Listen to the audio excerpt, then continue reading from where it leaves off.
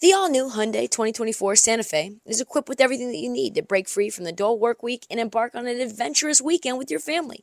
The all-new Hyundai Santa Fe's features, like available H-Track all-wheel drive, standard third-row seating, available dual wireless charging pads, ensure that you can take on any adventure. Available H-Track all-wheel drive so you can take on the dirt trails and kick up some mud. Standard third-row seating so your whole family can experience the thrill together. Available dual wireless charging pads so no one gets stuck in the great outdoors with a dead phone. I've been so pumped to take a couple of friends with our road bikes to some of the trails nearby, and now I can bring the entire crew, my dog, and all of our gear with that third row. Learn more about the new Hyundai Santa Fe at HyundaiUSA.com. Call 562-314-4603 for complete details. Let me tell you who's doing sneakers the best in the game right now. That's New Balance. The two-way V4, featuring this groundbreaking use of technology with fresh foam. It's called Fuel Cell, creating this combination that we love of rebound and cushioning. Fresh foam offers unparalleled cushioning for maximum comfort your entire game from start to finish. The upper construction features this lightweight textile that reduces weight, which we all need, I know I do, while remaining supportive and breathable. Hard to find that combo. The two-way V4 gives you the tools that you need to play at a high level. Learn more and purchase the two-way V4 at newbalance.com. Check out our new NBA show, Beyond the Arc, part of the CBS Sports Podcast Network, where you can find me, John Gonzalez, NBA insider Bill Ryder, and Ashley Nicole Moss 5 days a week talking all things NBA.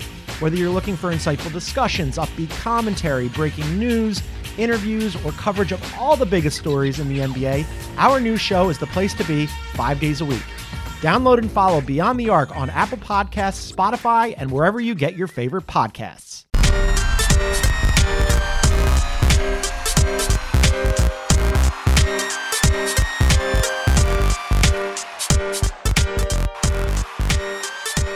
On this episode of the Heat Check, it's the last podcast of the NBA All-Star break, even though there were games on today. And even though I'm on my vacation as well, spending time with my family, I will not leave you hanging. We're going to go over my 3 teams that will surge and my 3 teams that I think will fade during the stretch run.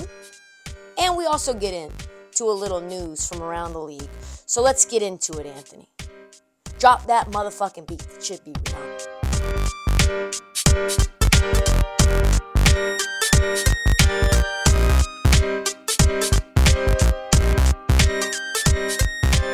Okay, I am coming to you from the back room of my addition on a house that was built in 1933, my childhood home in Portland, Oregon, the land of the uglies. And we have about 30 games left in the season, which is wild, considering that it feels like the NBA season just started. If you have ever been in Portland, you know what I'm talking about. It's so bad right now. I went to Bill Burr tonight, and I was talking about how ugly the people were in the crowd.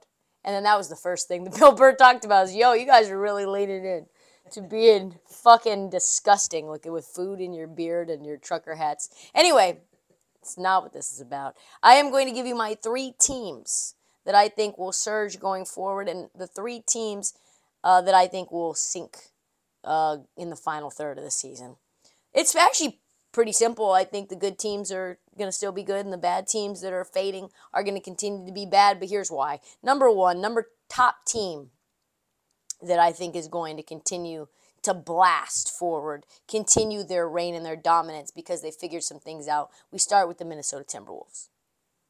They are a surging team already. Not surprisingly, as everyone from Brian Windhorst to Zach Lowe has been all over the Timberwolves and why they're so good.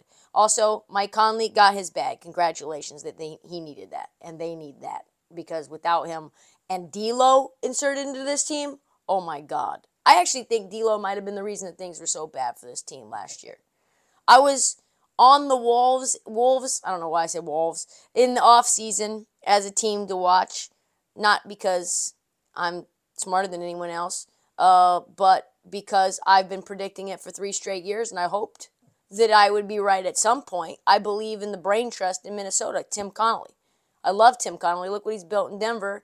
I've been believing in him before Denver even won a championship, and I looked fucking silly, and then I looked silly again, and now I look like a genius. I thought Chris Finch was a very good coach. Nick Nurse, not a disciple, because they came up together in Europe, but also a Nick Nurse. Is he still part of the Nick Nurse NBA coaching tree? I feel like he is.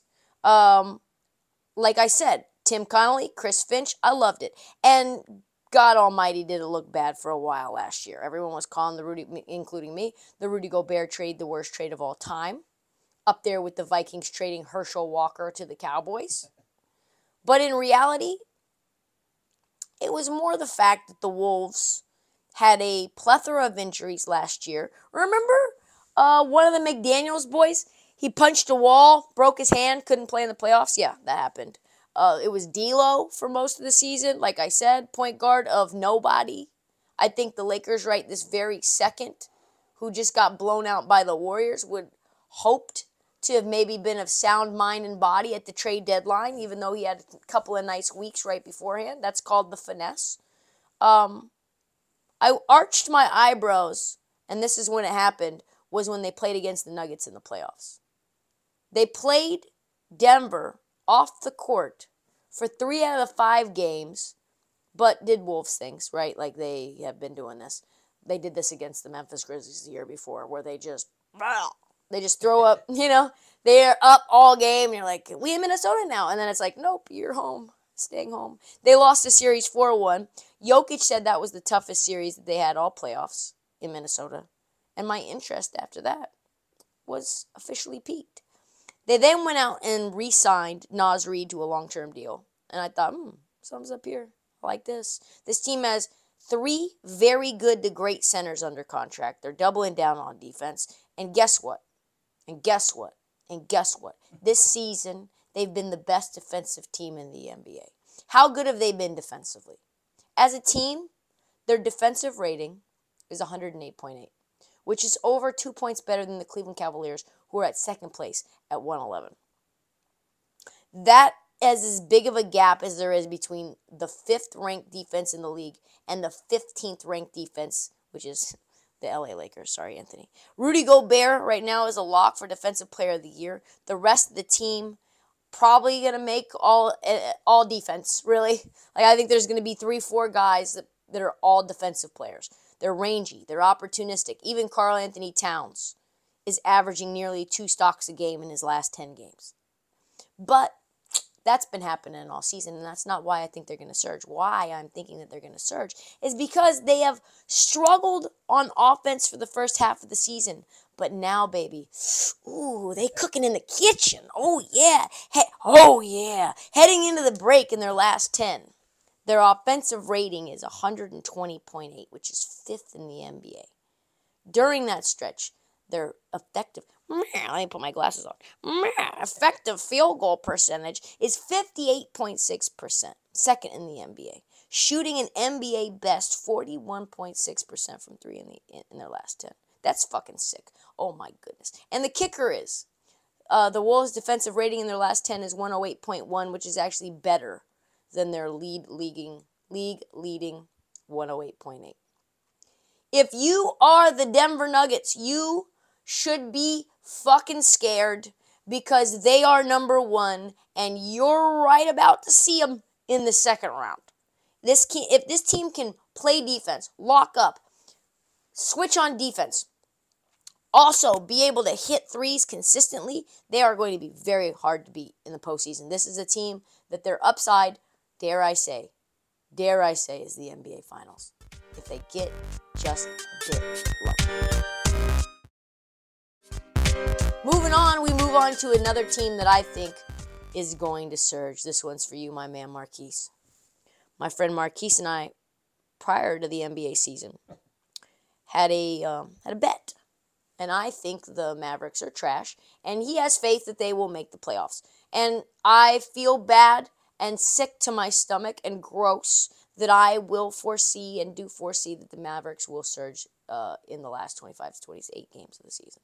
I was very hard on the Mavericks earlier this year, and that is because they really don't care about building a team around Luka Doncic. They don't. They haven't shown that. They let Jalen Brunson, just talked about it on his podcast, he begged them twice.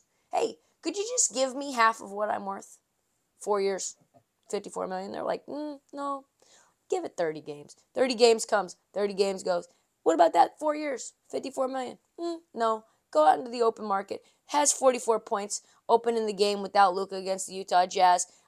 Struck while the iron was hot. And then they were like, hey, what about that 4 years, $54 million? And he said, you know what, fuck you. I'm out of here. That all changed at the trade deadline. They were one of the very few teams to actually improve and be active. They picked up very well-needed rim protection in Daniel Gafford without Derek Lively, who's been injured. They stole, I don't know how they got P.J. Washington from the Hornets. I'm still stunned by this. He just signed a deal. He wanted to stay there. Who knows why. In his first 3 games in Dallas, all 3 wins by an average of 22 points. P.J. had a cumulative plus-minus of plus 51, which is an absurd stat, but it does reflect the intangibles that he can bring to the team. If he stays away from Brittany Renner, all things are good. He had 14-5-1 in a 30-point win against OKC. Gafford, by the way, has had 7 blocks and 2 steals in his 3 games, which is what this team has been missing greatly.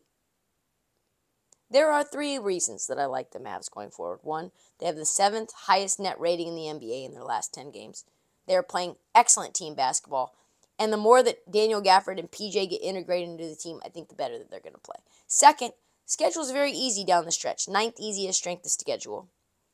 This is going to matter when you play bad teams who are looking to tank for the lottery position. They are laying down and they are staying down. Teams like the Pistons, who they played twice, the Raptors, the Hornets, they might win those games by 25 points each. Finally, Kyrie Irving is apparently very fully healthy for the first time this year, and it shows. He's been back 6 games, all wins by an average of 18 points, and he has put up big numbers. How big? 27, 6-6 with 2 stocks per game. And during that same stretch, Luka is 30, 10, and 9 with 2.5 stocks per game. Kyrie continues to elevate those around him, including one of the best players in the world, Luka Doncic. I don't know why Doncic was so hard to say, but it is 10:30 at night, which means 1:30 on the East Coast. If Dallas can stay healthy, this is a problem. They are a big-time problem going forward. The third team that I think will continue to surge are the Cleveland Cavaliers.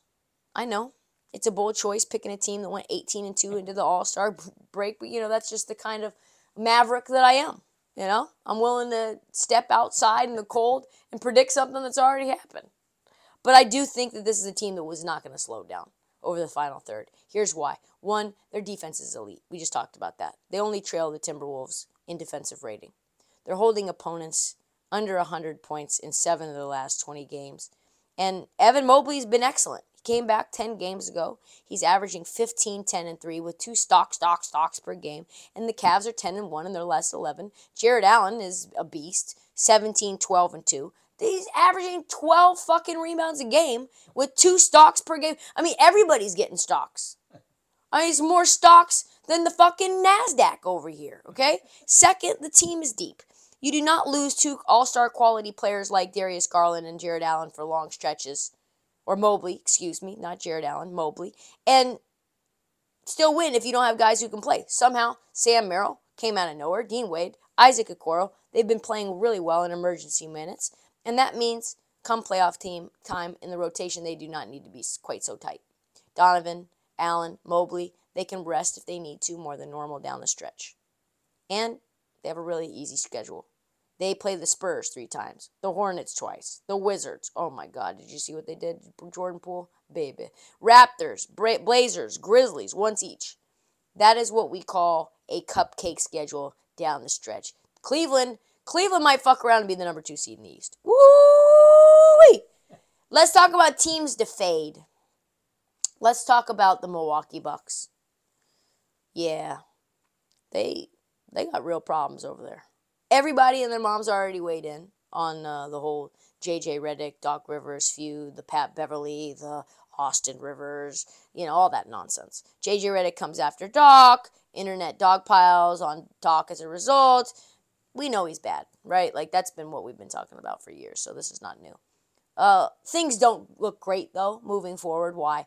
Well, number 1, the vibes aren't great. They're 3-7 in their last 10. But I think it actually is worse than that and gets worse than that. They have the 3rd most difficult schedule down the stretch. They play Boston twice, Minnesota once, OKC twice, Clippers twice, Suns once. By the way, the Suns in net rating category, I think top 5 in their last 10. Knicks once. 14 of their last 26 games are on the road. Dame time, just came out with a new watch. Maybe he got his swagger back in the three-point contest and MVP-like qualities, MVP award winner in the All-Star game. Maybe that got his groove back. But his last 10 games, his shooting is been horrendous. 31% from 3. I think that's a career low. He's shooting 40% from the field overall. Chris Middleton, nowhere to be found. He's been banged up and on a milk carton. The role players, we know what time it is with Doc Rivers and role players. He just doesn't use them. Don't want them. Don't want to see them. Who? Like, you said what? I don't know who you even are. A thin team with a coach who's not going to go to his bench, that is just trouble. On top of that, this team isn't focused at all. They lost to the Grizzlies with multiple G League players playing in that game. And he had the audacity to say that their mind was in Cabo. I'm not sure how the vibes change moving forward. And now you got Giannis making jokes that he doesn't watch any basketball and the internet's freaking out. Dame's leaving Giannis off of his top 5 players to play with list. And to set the record straight, Giannis watches a lot of film, which he noted in his latest tirade. The fact that he's having tirades instead of making dad jokes tells you everything you need to know about the team. If I have to talk more in the film sessions like I've been doing all year, if I have to fucking grab the fucking board and write something down, if I don't know. But you just cannot let opportunities like this go to waste. We have to stop feeling bad for ourselves. I'm tired of this. We have to stop doing that. Things are not going to be given to us. We have to go out and take it. Like I've played with guys that never felt bad about themselves. Came in, did their job, went home, did their job, went home, did their job. That's what we have to do. Ooh, boy. Did he say he was watching film? Yep, said he was watching film. Oh boy, Giannis, dude is mad. And this is what he had to say about Damian Lillard. I'm his biggest fan, good or bad. I ride with Dame until the fucking end. I ride with Dame. Like I've been saying this over and over again. This is his team down the stretch. He's going to get the ball. Can someone tell Brooke Lopez that? There's nothing else that we're going to do. I don't know how else to put it. I don't know what else to say. Y'all, I think you guys need to get on board. Give the ball to Dame down the stretch, or Giannis is about to dipset and take Dame the fuck with them. This is a team about 3 more losses away from a catastrophic meltdown, and I think they're probably going to win they're probably a 6 seed, 5 seed. Jesus. Knicks, another team to fade. Alert. Julius Randle is not well. Julius Randle gave us an update yesterday, and it was how we say, concerning. Apparently, Julius Randle hasn't ruled out going under the knife for season-ending surgery on his dislocated shoulder. As you might imagine, he was a key piece of their playoff run. OG Anunoby, another key piece. They were playing excellent basketball when he was on the floor, even without Julius Randle. Don't know when he's coming back. He said, I hope to be back. I feel confident I will be back before the playoffs begin. Fam, it was supposed to be 2 weeks for you to come back, be reevaluated, get back on the floor. It's been a month, and you're still like, I don't know. This is dicey. If my man OG Anunoby's out another 25 games, that hurts things as well. Mitchell Robinson, he's hopeful to be back. All these boys are hopeful to be back, but are we hopeful? That's the question. I'm not. Without 2 of those 3, good night to the Knicks. Good night. So it's mostly on the shoulders of Brunson, Hart, DiVincenzo, the Villanova boys, but they're starting podcasts. What the fuck?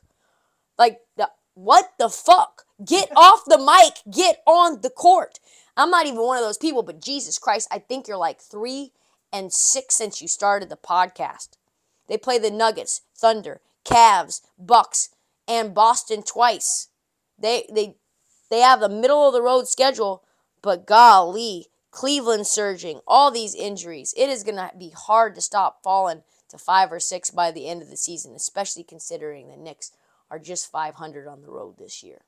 And then finally, the Sixers. Oh boy. They said Embiid's coming back, but do you believe him? Do you believe Embiid's going to be able to get into form and be his MVP self by the time that the playoffs start? I don't see it. I'd love to see it, but I don't believe it. Every year, by the way, we get roped in, right? Embiid's going to be fully healthy this year. He's going to play all 82 games. He gave us a solid 50, 40 games, 35 games, whatever it was. It felt like he was going to play all 82. This was the year he was supposed to be a beast from 1 to 82, and now I'm not even sure if we're going to see him again. They have the 9th hardest schedule left in the NBA. It is bad. They have one of the worst net ratings in the league right now in their last 10 games, mostly because, right, they can't defend a goddamn person without their best rim protector, Joel Embiid, one of the best in the league. It's going to be tough sledding to defend any of those other players that are going to be trying to give you buckets in the paint. They're probably only going to be favored in 9 of the last remaining 28 games. If they only win those 9 of 28, which the rest of the schedule does not look good, they would finish 41-41, which would put them right around the 9 seed in the play-in tournament where the Chicago Bulls are right now. How did things go so badly outside of losing Embiid for maybe the whole year? Look no further than Tobias Harris, who was so good earlier this year with Joel Embiid. And so bad this late without Joel Embiid. In his last 4 games, he's been a negative 13 on an average. That is unacceptable. I mean, people are very mad. Maybe it's because he's banged up. He's missed 5 of his last 11 games. In the first game back from the break, he had 7, 4, and 3 in 27 minutes. Negative 17 on the floor. Maxey has been a disappearing act as well. David Copperfield. Since his 51-point explosion, he's averaged a negative 13.5 on the floor. Plus minus nerd stat. Get it? Even when he puts up 35 like he did against the Knicks, still a negative 14. The one sliver of good news is that Kyle Lowry has arrived in Philly, and he says he knows his role. He says he's willing to do whatever it takes. Congratulations, Philly. You found Toronto Raptors Kyle Lowry, because we haven't seen that in a minute. He's been playing golf and doing not a goddamn thing, but just loafing. He had 11 in his debut and was a +4 in 25 minutes. I think that Nick Nurse pairing is good for him. But this team is in trouble, folks. If they flame out, New York is calling. They're going to try to throw the bag at Philly, and the process will begin again, and I will be the leader. All right, let's move into some news from around the league. As everyone knows by now, the Brooklyn Nets used the smokescreen of NBA All-Star Weekend to unceremoniously fire Jacque Vaughn. They thought that they were just going to squeeze it in on a dead week where no basketball was being played. La, la, la, Jacque Vaughn's been released. And let me tell you, I don't think anyone was really surprised outside of the timing. This has been building since that fateful night when Jacque Vaughn decided to rest every single starter and every single rotation player for no reason in a home game against the Milwaukee Bucks. What a strange ride it's been for Jacque Vaughn. We thought maybe years ago he was destined to take this team to the promised land. He was supposed to get the job. He was the interim coach for Kenny Atkinson. When he got fired, then he took over for Steve Nash. When Steve Nash snaked him for the job, then he got fired. And then he and Sean Marks sort of drove the franchise off a cliff. Not Thelma and Louise style, but more like you take too many edibles, and then all of a sudden your foot slips off the gas, and then a fucking semi just runs right into you, and then you run off the cliff like that. That's the same guy who gave the keys to the offense to Cam fucking Thomas, while kind of not wanting to, but kind of doing it, but then kind of not doing it. So, everyone's pissed off in the process. Mikal Bridges is standing around being like, I can play basketball as well. And we're going to have to do a deep dive into this. We keep saying it. We keep saying we're going to do a deep dive. Let me just tell you this. Sean Marks, gotta go, baby. Joe Tsai, I don't know what Sean Marks has on Joe Tsai, because something is amiss here. They're out on the streets saying that they're going to figure out a way to get 2 more superstars around Mikal Bridges. Mikal Bridges says, oh, adversity strikes. Like, I know about all my buddies are, like, just across town, but, like, I want to stay here. Like, no, you don't. Barclays sucks. The Brooklyn Nets organization as a franchise and a brand is not good. And they have been so dysfunctional for the past decade and more that no star in their right mind would want to play there. I was shocked Kyrie and KD wanted to go there. I honestly think that when Kyrie chose that, he was on peyote. So, Kevin Ollie is the interim head coach. There's zero chance he gets the job, and if he does, holy shit.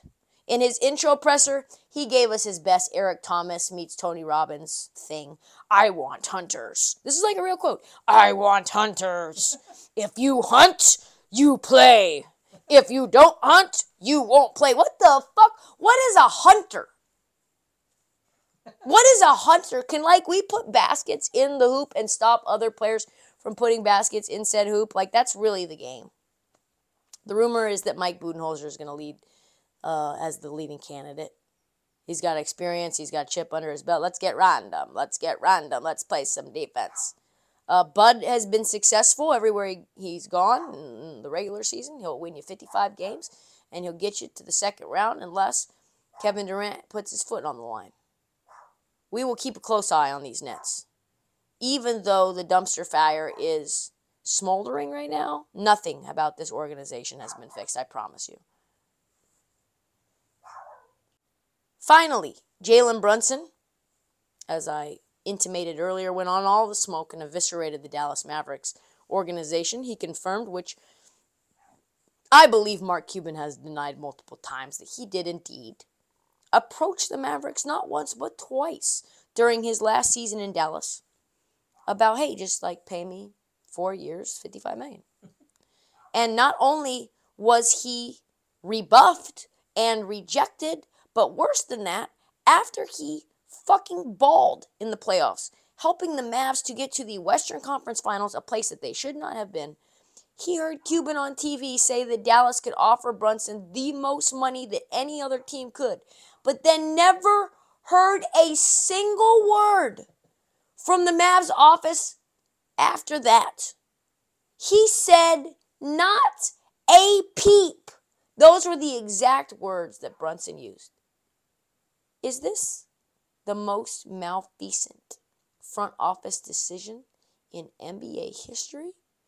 You could have had an all-star point guard, literally an all-star starter, who Luka loved, who fit in perfectly on the team for $13 million a year. For 4 years. That is absurd. Everyone, Nico, Mark Cuban, Jay Kidd, Luka, everyone involved in this decision-making should be fucking gone. Luka should be the only man left standing. And if they're gone, should be rehired and then fired again.